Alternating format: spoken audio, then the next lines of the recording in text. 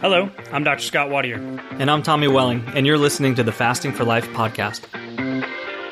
This podcast is about using fasting as a tool to regain your health, achieve ultimate wellness, and live the life you truly deserve. Each episode is a short conversation on a single topic with immediate actionable steps. We cover everything from fat loss and health and wellness to the science of lifestyle design. We started Fasting for Life because of how fasting has transformed our lives, and we hope to share the tools that we have learned along the way.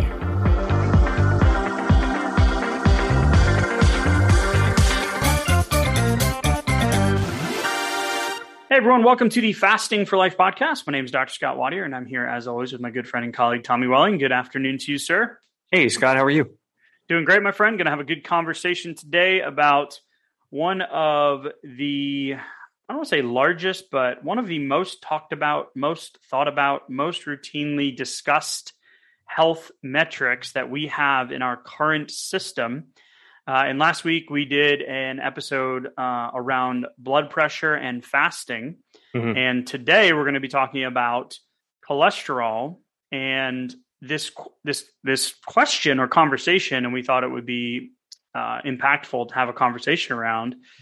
Came up from one of our challengers who had asked in our continuity group, who asked about the fact that their numbers were elevated after they went and got routine blood work at the doctor's office, which is the complete opposite of why they joined the fasting continuity group and started fasting, and they've lost a bunch of weight and they're seeing all these improvements, but they're like, wait a minute, what happened? Like now they went into freak out mode and there was concerns there and whatnot. Sure. So we wanted to make sure we have a very robust conversation around this. So we should probably share first what happened in that situation, and then we'll talk a little bit about cholesterol, what our recommendations are if you are living the fasting lifestyle, and how you should lead up to going to have some routine blood work done or blood work done for life insurance, right? Or for the healthcare premiums at work through your job, et cetera.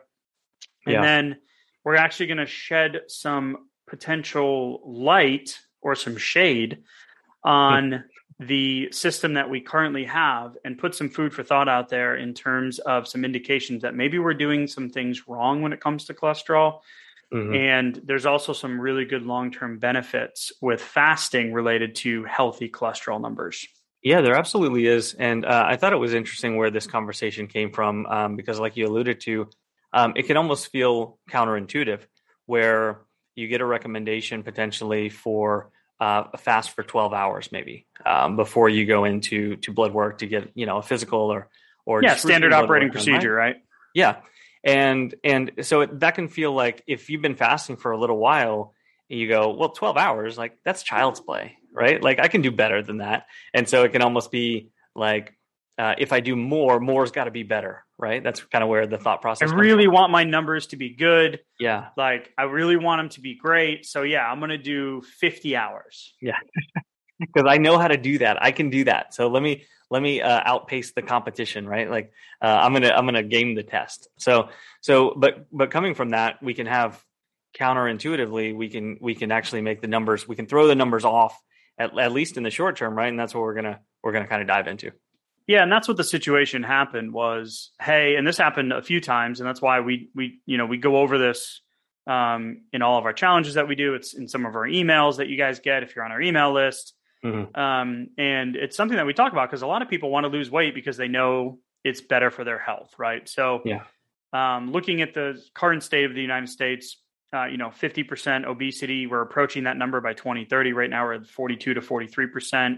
75% of the population is overweight. We know that carrying that extra weight around with us has long-term detrimental health effects on it. And one of those things can be heart, cholesterol, blood pressure, those types of things. So most people come to fasting because they want to lose weight and they've struggled with the other programs they've tried and dieting mentality and the 20 years of the yo-yo diet, regain, train kind of experience. And fasting is like, all right, well, cool. If you've been listening to the podcast for a while, you know kind of how we apply fasting into our life. And we want to break it down into some research, but most importantly, some actionable things and some education along the way and kind of push the status quo a little bit. But when we're looking at these few situations where people came back and said, yeah, I did longer fasts. Well, in the short term, that is going to make your numbers look worse. And then we're going to actually put some question into, should we be fasting before we do our blood work anyway? And there's another kind of nuance level into that as well. So Tommy, I want to start with the basic outline of what happens specifically when you fast longer fasts before you go into your blood work. And to begin that conversation, I want you to know that fasting in the long term, the benefits of fasting in the long term when it relates to cholesterol, and we get these messages all the time, and I've seen it in my own blood work, and I was able to get the second from the top tier level health for your rating class. Yeah. For my rating class, for my life insurance policy.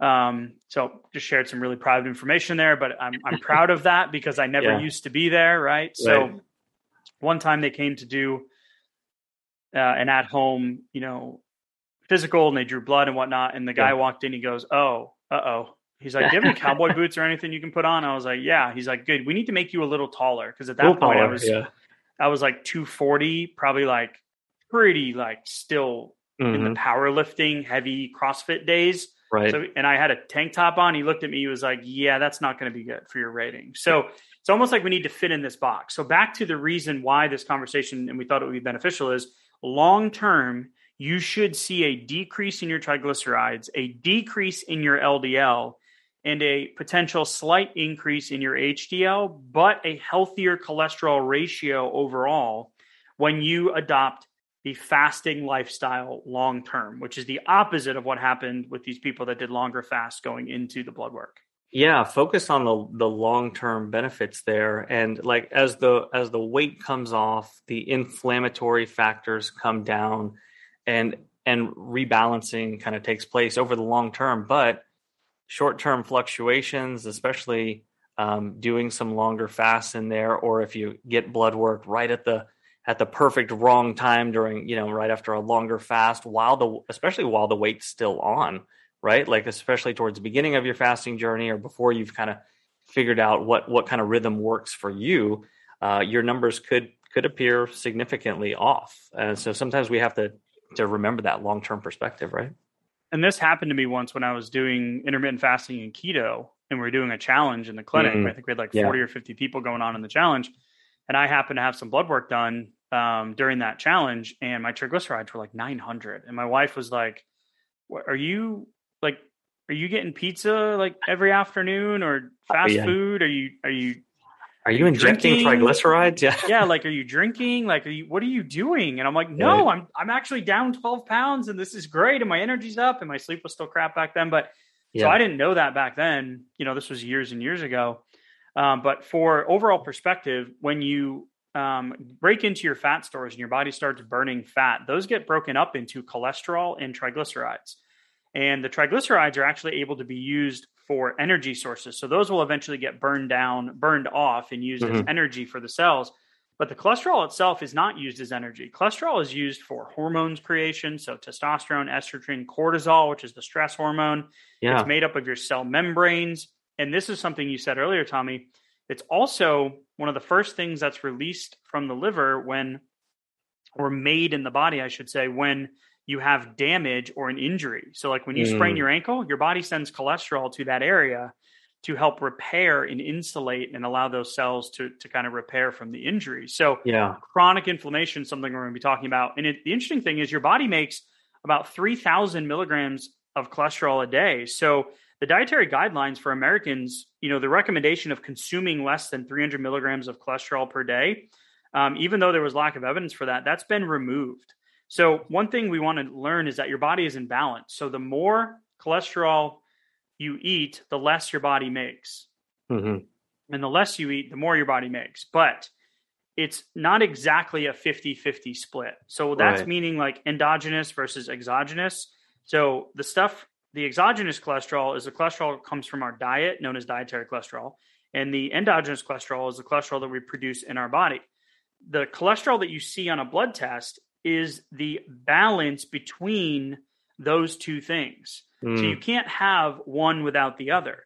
And what a lot of people worry about is the food, the dietary type cholesterol, right? The stuff that's coming in. And so when you're eating more, your body produces less, right? But the outside cholesterol does not influence the total blood cholesterol all that much. It's a very small piece of that balance, right? So we worry about, and this is where I think the fasting lifestyle comes into play too, because it reduces the amount of opportunities you have for consumption and making those bad dietary changes and giving into those cravings because your hormones are out of balance. So, things you want to look at are, saturated fat intake, body fat percentage, physical activity, lean muscle mass, those types of things. Yeah. But more importantly with fasting is, yes, in the short term, we're breaking down those fat molecules and causing more triglycerides and more cholesterol to be produced. Right. But in the long-term benefit, getting that weight off is way more important. Yeah. So just understanding that the process of tapping into those long-term fat stores breaks it down and actually raises some of those levels that are going to look bad. Like they might look like, oh my gosh, like why are my numbers up? Right. Like if you get your blood work back and you're reviewing it. But at the same time, you've been going through the process and like that's deliberately doing just that, at least in the short term. But, think of those extra pounds, that long-term fat store as inflammation. Like the body doesn't want to hold on to excess fat. Like we have basically like infinite ability to store more fat, but that doesn't mean it wants to do it. That's an inflammatory state. Your body's throwing off red flags all the while. Yeah. And so again, chronic low level inflammation can cause increases in cholesterol production because that's your body's natural process. So we always come back to that concept of balance and the long-term health metric. And looking at, before we get into the portion of today's conversation that is going to be more of kind of questioning the status quo and whether or not we are indeed doing this right. Interestingly enough, there's a piece of research that we've come across recently, and I hadn't learned about this until in the last few months. And this is not something that your doctor is probably going to know about unless they really, really specialize in, congestive heart failure, cardiovascular disease, but more from a holistic standpoint, not the standard operating kind of medical procedure standpoint or medical system standpoint, excuse me. And that's not to say that, the doctors and the people that you have on your team right now, so to speak, are bad people. It's just that they might be operating in a construct that they don't know is not absolutely accurate. And I'm going to say a few things here that might kind of push the status quo a little bit. And one of these conversations that's newer is this concept of remnant cholesterol. And a few things to know overall about cholesterol is it is a minor player in heart disease, which is a misconception because you said, Tommy, that people get afraid of these numbers, right? Yeah. I'm going to do 54 hours because 12 hours fasting is better. Well, no. Right. So before you go into blood work, if we haven't said this already, is give yourself a few days of more of an intermittent window. Have a few smaller meals and a couple of snacks in between. I wouldn't go that far unless you're new to fasting, but maybe 2 meals and, something else in between, limiting the alcohol, limiting the complex processed carbohydrates, those types of things. But that's, again, something you can do proactively. Cholesterol is a minor player in heart disease. Cholesterol levels are a poor predictor of heart attacks. Half the people with heart disease have normal cholesterol. Half the people with elevated cholesterol have healthy hearts. And lowering cholesterol has limited benefits. And you asked me a question, Tommy. So where do you think this came from? And I'm not going to go down the conversation of, conspiracy theories or heresy or like these random flying off the thoughts, flying off the top of the head thoughts. But there is research, and we're going to share some stuff with you guys here from Harvard in a minute that actually came out of Europe, not surprisingly enough. But when the National Cholesterol Education Program lowered the optimal cholesterol levels in 2004, 8 out of 9 of those people had financial ties to the pharmaceutical industry. And we're one of 2 countries on the planet, right, Tommy? Yeah, one of 2 countries on the planet that you can actually directly advertise pharmaceuticals to consumers, right? And there's there's some fundamental things, fundamental issues there with that system. And so like you said, it's not surprising that in other parts of the world they're seeing that we might be focused on some of the wrong things here when we're looking at blood work and health metrics and things like that. Yeah, and actually a good example. So an example of exactly that in Japan. In 2007, the Japan Atherosclerosis Society stopped using any tables related to the diagnosis or treatment criteria in its guidelines in regards to total cholesterol numbers. It completely removed it. Now, if you look at the city of Okinawa, I mean, there's thousands of people that have lived to 100, right? Yeah, like they have less heart disease, way less heart disease than we do. So good perspective. Clearly they're doing something right. Right. So here's where we get into a little bit of expanding our knowledge and expanding the framework that we can stand on, that we know that what we're doing is right for us in terms of getting healthy. And the fact that a short-term rise in cholesterol is, in our opinion, not necessarily a bad thing, because the benefit of getting the weight off, decreasing that inflammation, and allowing the body to balance naturally without having to use medications. There's a time and place for all of that, but that's where the conversation of the remnant cholesterol comes in. And this is a simple calculation that you can do. And remnant cholesterol is defined by total cholesterol minus your LDL minus your HDL. And I'm not going to use the words good or bad because cholesterol is all necessary, right? But that remnant cholesterol is a much better indicator. And you want that to be, there's a study out there and it's in the show notes. You want that to be lower than 15.5 milligrams per deciliter. And anything really between 15 and 27 shows a very slight increased risk of having cardiovascular issues. So it's not total cholesterol. It's not LDL. It's not necessarily the ratio. It's in Japan. It's not any of it. They've removed all of the charts. Yeah. It's this piece of remnant cholesterol and its relative risk to heart disease. So long-term benefit of fasting, once again, is that you're going to allow your body to balance, you're going to get the weight off, and you're going to adopt a lifestyle that is going to allow you to keep the weight off, so you never end up with that increased risk or feeling like you need to fit into the puzzle. Yeah, I mean, and that's part of the issue here is that, fasting in and of itself, when you start, it can feel like you're going a little bit against the grain. But what if you've already swallowed the red pill, right? Yeah. Like you're already the outlier, like the person that won't talk to you at the cocktail party because they know you don't eat, right? Like you're already the weirdo. Can I just say it? Yeah, you're the weirdo, right? So what's one more weird feather in your cap?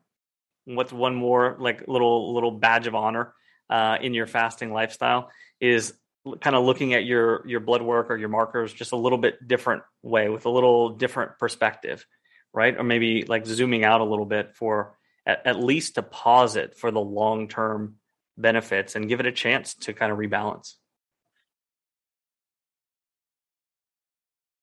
Hey, y'all, I wanted to take a second and tell you just an incredible story about an amazing company that we've come across recently. And now they are a sponsor of our show. It's airdoctorpro.com. You can head to the website, use a promo code fasting for life to receive up to $300 off. But most importantly, my little guy, my 2-year-old, has not slept consistently through the night since he was born. We have tried everything you can imagine. He is our 3rd child, and we're just like, what is happening? So we have gone to great lengths, time, money, and effort to figure out how we can help him sleep. And the reality is we're pretty much just resigned to the fact that this is how it's going to be until we put the Air Doctor Pro in his room. And I am not joking when I tell you the first night that we put it in his room, he slept through the night. The second night, slept through the night. Now we're up to 35 plus days that he has slept through the night. He has only woken up 2 times rather than 2-3 times a night, 2 times in the last 35 days and counting. And we are just so incredibly grateful. The reality is we had a feeling that it was something that we were missing. And the indoor air that we breathe is 2 to 5 times more polluted than outdoor air these days. In some cases, up to 100 times more. We spend 90% of our time indoors, and we take 20,000 breaths a day. So what's the solution?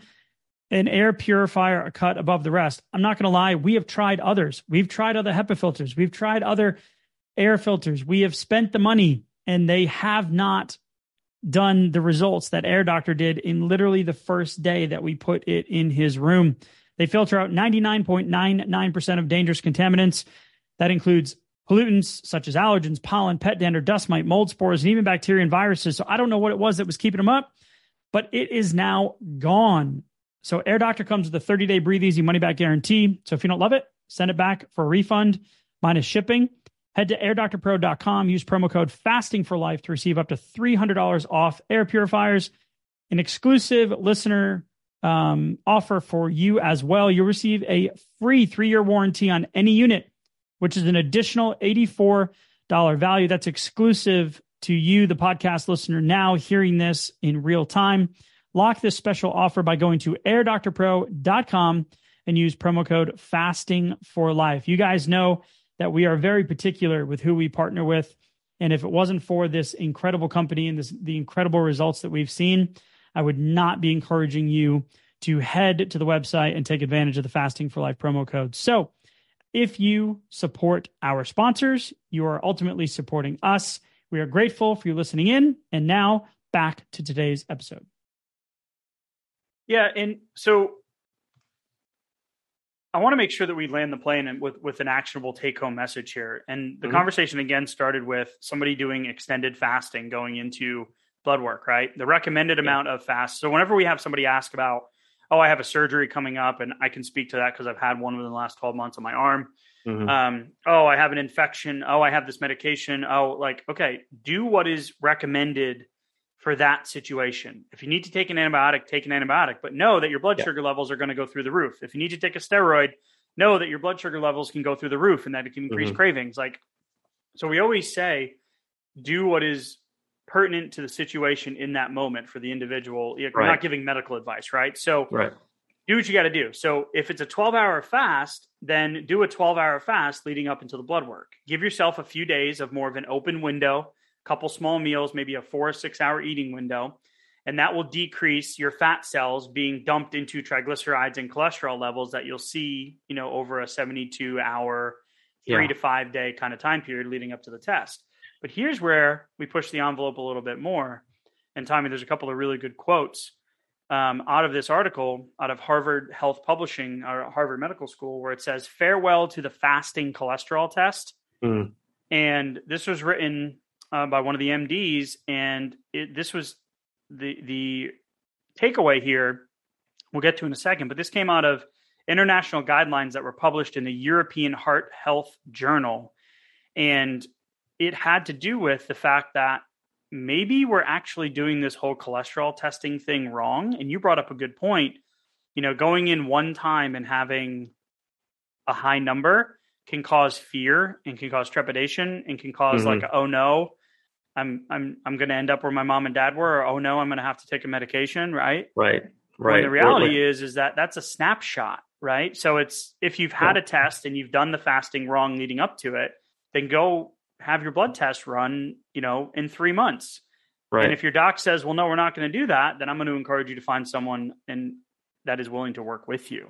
Yeah. That knee-jerk reaction, especially if you have like a family history that you're concerned with or something else like that, like you could go in and see that snapshot. Yeah. But just doing that 54-hour fast versus the recommended 12-hour fast, like an important thing to remember is that they make that recommendation for a reason. Like the baseline parameters were set from people that they studied doing those 12-hour fasts. So when you start to go way outside of the guidelines for the same tests that they've run on hundreds of thousands of people, you're going to start to have very potentially different processes happening within the body. And that could be, just a big red flag. You could look like a big outlier, and the knee-jerk reaction might be, well, let's put some medicine to that, right? Which may not even address what's going on, or there might not be a problem to solve yet. Right. And it's not just you're fitting within the box, right? Like that's why we love the fasting for life approach, because each and every one of you has a little different preference on the foods you eat, and a little different way that you like to rotate your fasting schedules, and the things you like to do on the weekends, and your activity levels, and your relationships, and God knows everything else that falls in between. So a couple of cool things that came out of this article was, and these, I'm just going to read the quotes. This is a segment I like to call reading. Guidelines for lipid panels have evolved over the past decade, supported by evidence from studies involving hundreds of thousands of people. Most recommendations now support non-fasting cholesterol tests for routine testing. Oh, wow. And Mic drop. the reason is because the populations we're studying typically eat 2 to 3 meals a day plus snacks, never mind the Starbucks Frappuccinos, right? And it goes on to say, in fact, post-meal measures are thought to strengthen the ability of lipid levels to predict cardiovascular risk. Because right now we know that is a low correlation, right? Yep. This observation may stem from the fact that most people eat several meals, et cetera. So hold on. There's one more thought in there. That means we spend most of our time in a fed state, not a fasting state. And so lipid levels after eating may best reflect our normal physiology right there. So it might be the body's reaction to the foods and to the intake of cholesterol and other macronutrients that we need to be looking at, not what our body's doing at a baseline non-fed state, right? Like how well are we reacting to the influx of food? So the insulin index, we have an episode on it, the insulin food index, the way your body responds to food in terms of insulin response, right? Which is the on and off switch with fat burning. So what we just uncovered here is, and you said it, that means we spend most of our time in a fed state, not a fasting state. So if you're going into a blood work with an extended fasting state, you're actually pushing yourself way past the normal state of physiology, which best reflects our normal physiology, which is what our body does with the food after we eat, which is why we focus on the insulin index of food and not necessarily the glycemic index or the glycemic load. A steak can spike insulin just as much as a carbohydrate. Right. So we are actually in a place now where you're trying to do something great. You've been fasting. You're like, 12 hours is good. I'm going to go to 54. You go in. Now you're actually, future pacing. And part of this article says, is this an end to the dreaded overnight fast? Because for most people, like you mentioned in the beginning, 12 hours, you're like, oh my God, what am I going to do? The dreaded overnight.